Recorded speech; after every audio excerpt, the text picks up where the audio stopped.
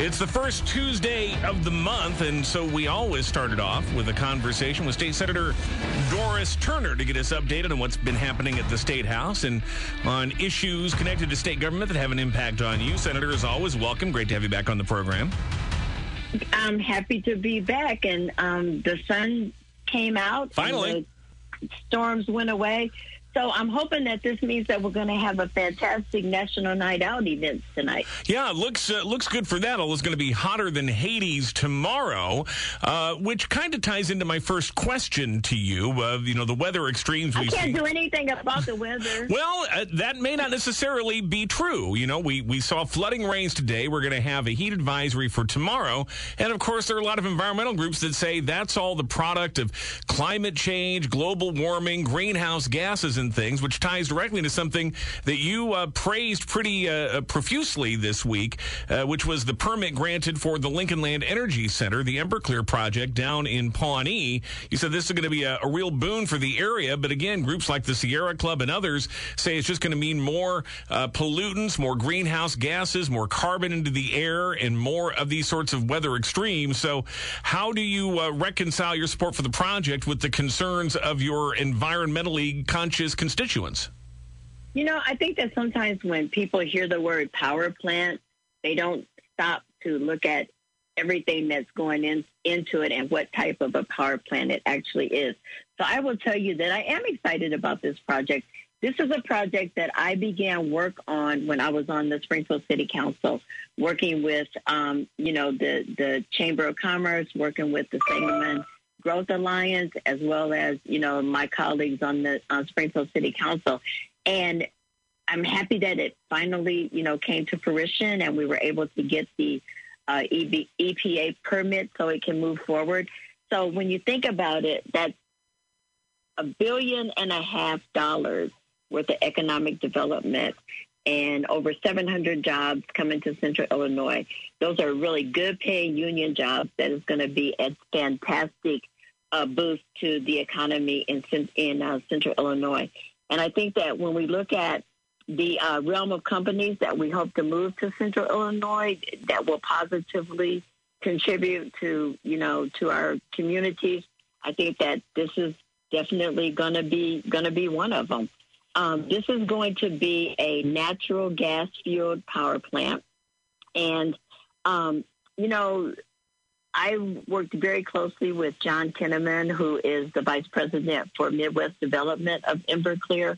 And, we talked about all of these things. And as we were talking about and debating the energy legislation, this was part of that conversation. And, when you look at this plant would be the world's most efficient natural gas power generator. And I think that it will help ease the transition that we're going to see from coal to carbon-free power. And it will definitely be compliant with the law in 2045. And, like I said, I think that it is part of the strategy to convert to lower carbon emissions.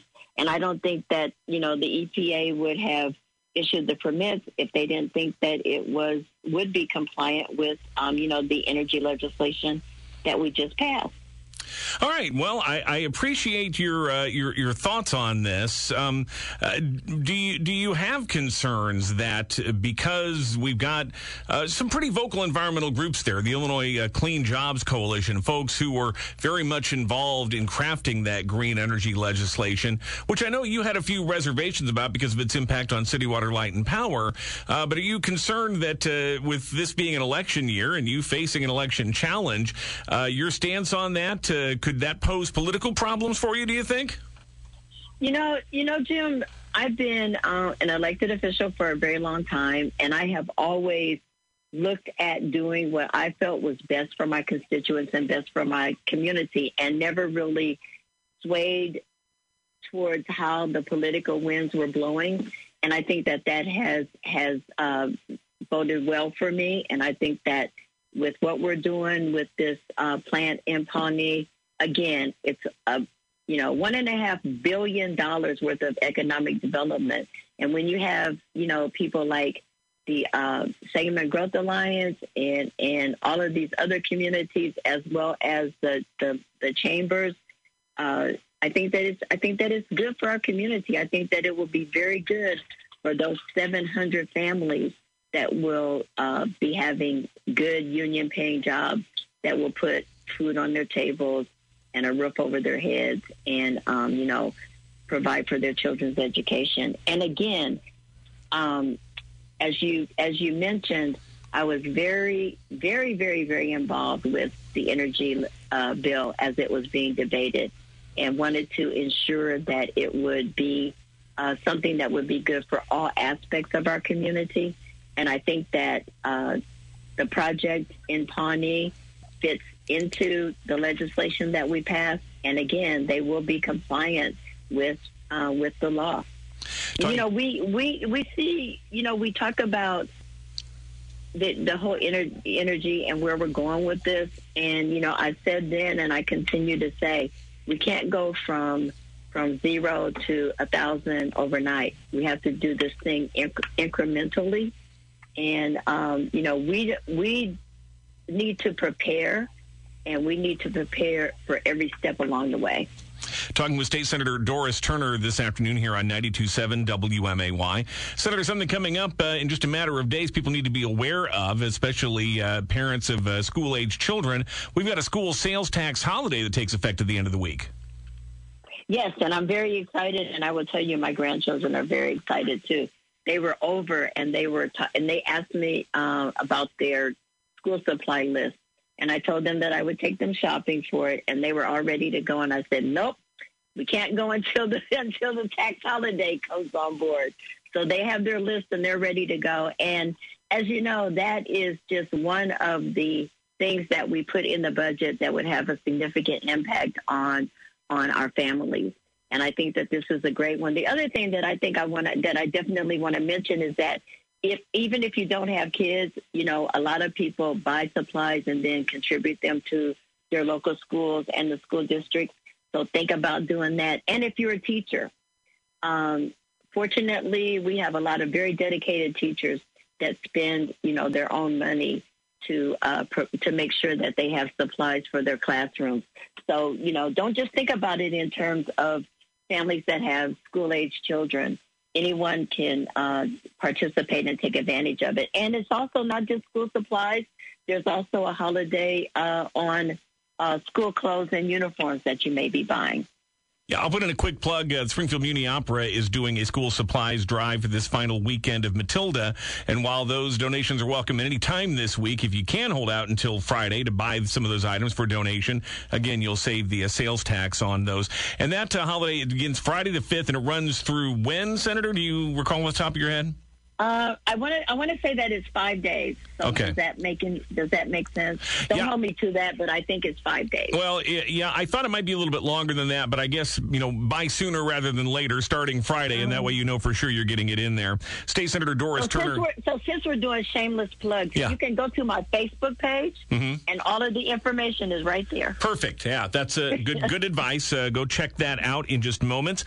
Senator, another issue that's still lingering, and we could be getting at least an initial court decision as early as Thursday on the ongoing litigation. Sangamon County Sheriff Jack Campbell and other county sheriffs suing the Illinois Department of Human Services over the failure to transfer inmates for psychiatric care in a timely fashion, leaving those county jails with the burden of dealing with those inmates that they're not really equipped to deal with.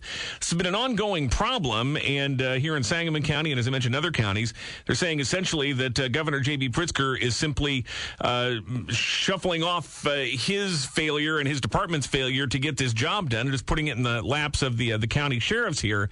What's your take on this, and why are we having such problems with DHS being able to meet these deadlines, much like we're seeing similar problems in DCFS and other agencies? I think that this is a lot of issue that goes around the availability of and access to the kinds of care that people need. We have to do a better job with ensuring that there are placements available. And what we have seen, though, is that as soon as those placements do become available, we are moving out inmates as quickly as possible. Unfortunately, when you have not had that movement for a while, there is definitely a backlog. And, I know that we look at Sangamon County because that's where we live, but think about it, there are 102 other counties that are, vying for those same placements. So the state is trying to do everything that we possibly can to ensure that we have those bids, that we have that placement available. And we are seeing some movement, and I'm really excited about that. And I know that, we talk a lot about what's happening at DCFS. I know that there was a presser outside their offices, I believe, last week. And so, change at the top is one thing, but with all of these systems, I think we have to look at systemic change that can occur. And, we look at staffing and training and a lot of other things. And so we just have to keep doing the work that we need to do internally at that administrative level as well. So just because you don't hear me, railing about things doesn't mean that we're not doing the work. The governor's been in office for 3.5 years. I mean, at a certain point, doesn't this fall on his shoulders? I think that there are a lot of things that happen that people would like to see someone be able to flip a switch and make change happen. Unfortunately, change happens slow sometimes, and availability of placement happens slow. And that's unfortunate. I'm one of these people that I'm a very impatient person. I pray for patience every night, but I want it to happen. I want it to be there when I get up in the morning. So, we're continuing to work on it, and we will continue to work on it until we have enough placement available for every single person that needs that placement. The other thing, too, is that we understand that, I understand that, mental health and mental health issues are very real, and we need to be more proactive in how we deal with our mental health issues, in not only in our city and in our state, but in our country. This was Minority Mental Health Month, and I had a roundtable discussion with some mental health professionals from throughout the district, and each one of them talked about our need to be more proactive. And so sometimes if we look at the change that we can make in that area, it lifts some of that burden on the back end as well. And by the way, I did go check your social media, and in fact, that sales tax holiday for school supplies runs through August 14th, so it's the 5th through the 14th. So you do have some time to take advantage of that starting Friday to have that savings on your back-to-school supplies. Senator Doris Turner, before I let you go, I'm going to put you on the spot real briefly here. Of course, since the last time we talked, we had the announcement that Misty Buscher is running for mayor of Springfield. Several Springfield aldermen attending that announcement and announcing that they are supporting her challenge against Mayor Jim Langfelder. Now, you had a front row seat for watching Jim Langfelder as mayor during your time as an alderman. Are you taking sides in this race? Do you have a favorite here? Jim, I will tell you from a very selfish standpoint, I just want to do one election at a time, and I want everybody to support me. I want the Misty Buscher people to be for me. I want the Jim Langfelder people to be for me. Everybody jump on Doris Turner bandwagon. That's what I want to hear. And with that, we may come back after November and ask you the same question again. But for now, we'll leave it at that. State Senator Doris Turner, appreciate your time this afternoon. Thanks. We'll talk soon. It's always nice to talk to you.